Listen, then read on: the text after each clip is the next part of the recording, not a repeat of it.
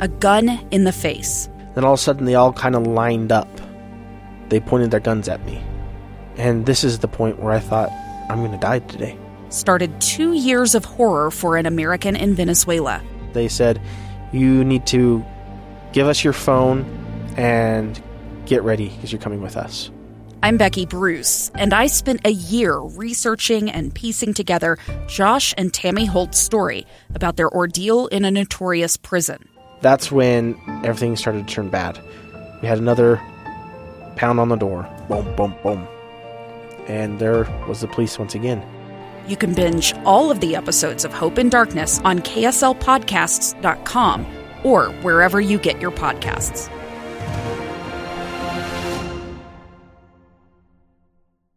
Inside Sources. Inside Sources. Inside Sources. Where KSL offers Utah deeper insights on the news. Host Boyd Matheson divides rage from reason and elevates the conversation on issues crucial to our community. On KSL News Radio 102.7 FM and 1160 AM.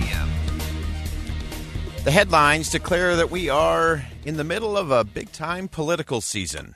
A major political conference began over the weekend. A single speech was delivered to raucous applause and confirmed that the president would serve an unprecedented third term. No, it wasn't the Democratic Party. No, it wasn't the Republican Party. It was actually the Communist Party. Let's begin. Think you know the news of the day? Think again. We'll take our politics all the way over to China today to begin. A major political conference was held in China over the weekend, the 20th Communist Party Conference.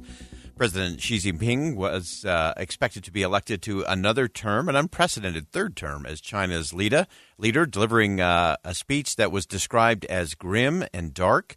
What did he say, and what does it mean as China continues to seek to expand its influence around the region and to try to unify internally within the country as well? What does that mean for U.S.-Chinese relationship? What does it mean for the rest of the world? And we're going to dig into that as we begin. So President Xi outlined his goals. Really was kind of his version of a thesis statement for what the Communist Party really ought to look like and be like moving forward. With the help of an interpreter, here's President Xi.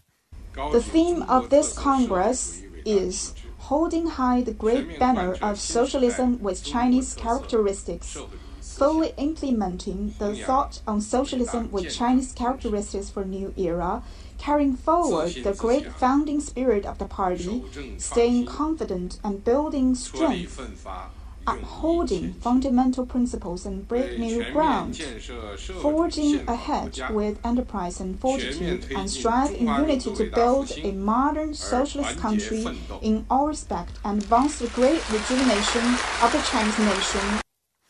All right, so the rousing speech there by President Xi as he outlined really what he thinks the Communist Party ought to be doing, what socialism ought to look like inside of China and around the world.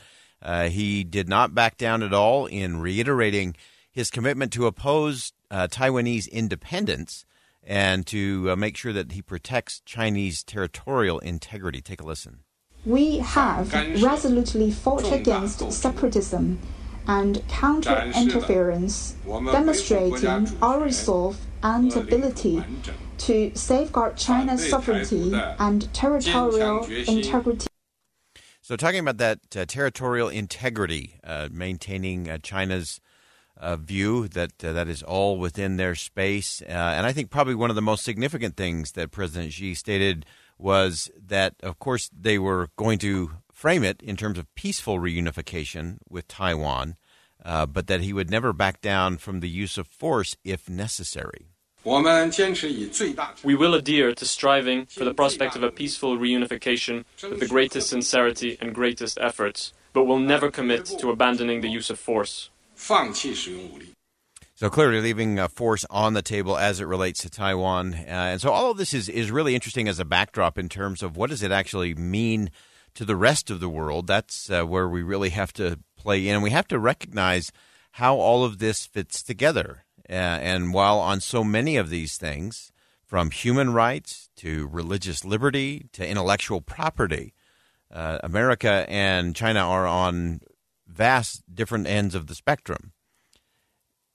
And yet, we're also very interdependent in terms of our economics. and buying and selling of goods. And we also have to work together on places like North Korea. And so there are these very interesting entanglements that take place that we have to look at and get perspective on. But we do need to look at this quite closely. Often we think, well, why do I need to worry about what's going on in China? I think it's significant in terms of what is going on there.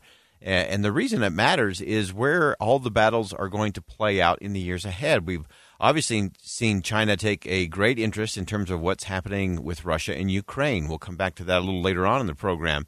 But those are very important things and very important steps. And China seems to be remaining a half step removed from Russia, while obviously gobbling up a lot of that oil and natural gas that is no longer moving over to Europe.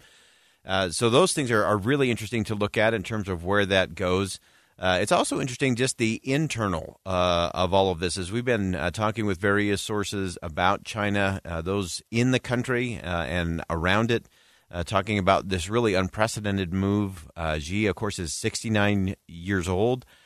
He has really consolidated power in a very unique way, not only over the politics and the military and the rest of the government. There's kind of three components there, and he now really stands to be in absolute control in all of those. So a real consolidation of power on the one hand. We had Senator Mitt Romney in the studio last week talking about Taiwan and China and what that means. And the senator had an interesting perspective, I think, that's important to the conversation.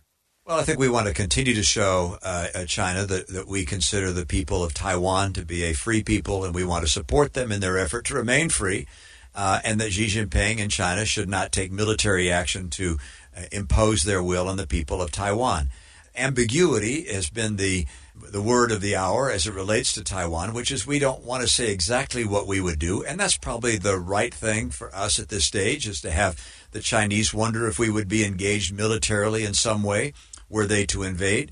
But in the interim, I think we should speak softly or loudly, but in particular we should provide the weapons that Taiwan needs to be what some people call a porcupine, if you will. China looks and says, ouch, it's going to hurt if we go and take Taiwan. So giving them missiles and providing, when I say giving, selling them missiles and other armament that allows them to defend themselves, surely they can't beat China. They're not a nation of such a scale that they could take on China, but they could make the cost of an invasion so high that China might say, we're going to bide our time.